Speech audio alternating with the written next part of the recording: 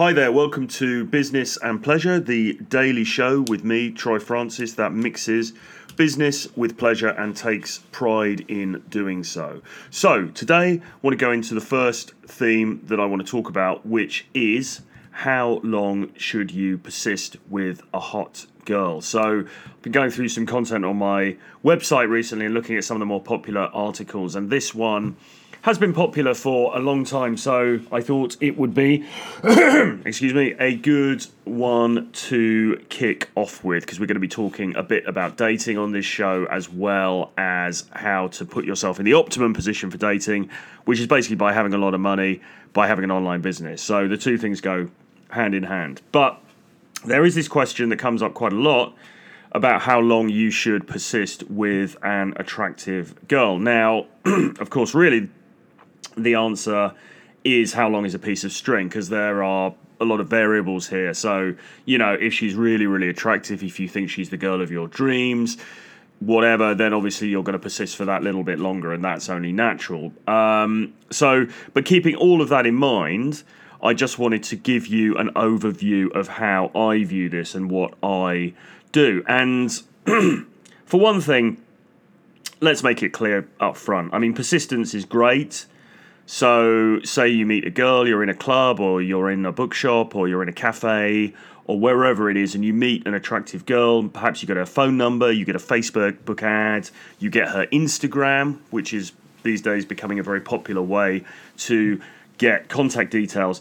Then that's great, and you can obviously ping her a couple of messages, see if she will come out for a date with you. But there is no sense in pushing it. There's no sense, and there's certainly no ethical position in being overly persistent. I mean, give her a couple. Basically speaking, you're talking about giving somebody a couple of pings. If they don't really bite, then what are you going to do? You're not going to be sending them messages every day. You're not going to be sending them photographs of your hometown all the time and all that. I've known guys to do this. I'm friends with girls, and they show me their phones, they show me their WhatsApp, and they'll say, yeah, I met this guy, chatted to him for 10 minutes, and now he's messaging me all the time every day. That is no good. And if you're not careful, you cross the line into stalking, and you can get into trouble, and that's just not what you want to be doing anyway. So you've got to be sensible about this. And one way to be sensible about this, one way to ensure that you're not crossing the line, is to make sure that you're talking to a lot of different girls. And this is really the key to my philosophy with both dating and with business. So in business and in pleasure. The thing is, gentlemen, we have to create opportunities for ourselves. We have to be entrepreneurs in the dating marketplace just as much as we have to be entrepreneurs in the business marketplace. Because by and large, unless you're Justin Bieber or you're Instagram famous or you're a celebrity or something like that, there aren't going to be girls queuing up to come and date you. You're going to have to put in the legwork. Now, that's not to say, maybe you're very good looking or you're well known in your local area or something like that, and you're going to get some girls who are just naturally interested in you, and that's fine. We all get that. That is only natural. But if you want to have a prolific dating life, and if you want to have some level of control over who you're meeting, who you're spending time with, who you're dating, then the reality is you're going to have to be proactive. So what that means on a practical level is going out and talking to a lot of different girls. So it could be that every day you say, right, I'm going to approach a certain number of girls, and I'm going to commit to doing that for a period of time. So we've just started November. You could say, I'm going to commit to approaching one girl every single day for November. That would be 30 new contacts that you've made over the course of the month. Alternatively, you might say, I'm going to approach 10 every day. And I'm going to, really go all out. And I'm going to have approached 300 girls by the end of November. It all depends on your time and your schedule and how much you want to really put into this. But basically, another option, by the way, sort of in between those two things, is you might say, okay, this month I'm going to get a new contact detail every day.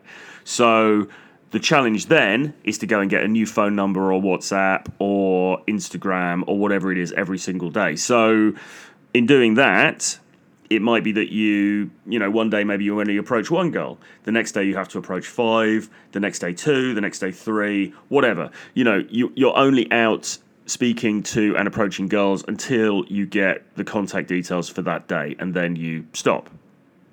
So that could be another way of doing it. That could be something that you could have a look at. Anyway, the point is, just like with a business, you are constantly out there creating new leads, creating new opportunities. Now, not all of them are going to come off. If you approach 30 girls in the month of November, or say you get 30 contact details in the month of November, are you going to date all of those 30 girls? Are you going to end up sleeping with all of those 30 girls? Are you going to end up in a relationship with all of those 30 girls? Well, no. Absolutely not. And to be honest, that's probably quite fortunate, because the logistics would be a nightmare. So you're not going to get 100%, but the point is, by opening your pipeline, so to speak, and filling your pipeline with new leads, which are what we call opportunities. So in business, a lead would be a potential customer.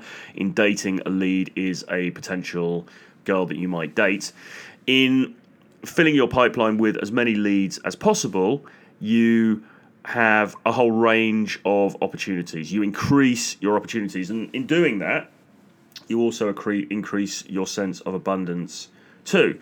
So what that means then is that each individual girl that you meet, there's really less impetus for you to persist, because why would you? Because you know that tomorrow you're going to get another contact detail, and then the next day you're going to get another, or you're going to approach another 10 girls the next day, or whatever it is. So there's really, when you're doing that, it becomes less important for you to pursue each individual one, because you know that there's more coming through the funnel. And that, ironically, makes you more attractive, because it makes you less needy, and it shows that you've got options, because you're creating them yourself, which is more than most guys are doing. So actually that makes you more attractive in a way, because you're not trying to chase her, you're not trying to lock her down like other guys perhaps are. So underlying all of this, my advice is to be constantly making new contacts, constantly making new approaches. And by the way, that also goes for business as well. You want to be networking the whole time as well. And sometimes the two things can even cross over, but we'll talk about that in another episode. But yeah, basically, you meet a new girl who is attractive. And then as soon as you've met, perhaps an hour later, or later that day, you'll send her a message and just say, hey, was cool to meet you. Did you get home okay? Did you, or some cheeky thing like, did you manage to stop yourself buying those expensive shoes you were going to buy, or whatever it is. And then hopefully she'll reply, and you can have a couple of texts back and forward of just cheeky, flirty banter. And then you want to suggest a date, and, just say, let's meet for a drink in a local bar or whatever. Hopefully she's going to accept. Now, if she doesn't, if she makes an excuse, it kind of depends on how the excuse comes over. If she says, I can't on Thursday, but how about next Tuesday? Then okay, that's fine, because she has invested in, giving a different possibility. If she just said, oh, I'm really busy at the moment, and then kind of leaves it, then you immediately know that the lead is weak. You immediately know that this is possibly not going to happen. So in that instance, I would then leave it for a few days, and then I might ping her again, and just sort of something very casual, maybe even a picture, just say, oh, I saw this crazy cat, I thought of you, or something like that. Just a little ping, really, to see if you get anything back. And if she responds, and she responds warmly, and you're feeling that there's a good vibe there, then that's cool. You can then suggest another date. If she doesn't respond, or if she takes a long time, or if she's offhand, then you're really looking at a lead that isn't likely to to come off, to convert. So at that point, you should pretty much write it off. But nevertheless, I might keep her in the phone for a little bit longer. And then when you're looking through your phone, a week later or something like that, you might see her profile and you might think, okay, I'll just give her one more ping. So then you might send one more message and see what happens. But after that, I would then delete her number. Because if you've done 3 messages, and by the way, I wouldn't suggest doing 3 messages if you get no response. But if you've done 3 messages and you've got these kind of non-committal, lukewarm responses, then it's not going to happen. So at that point, I would delete the number. If you ping her a couple of times and you get nothing, I would then delete the number as well, because clearly she hasn't even responded at all.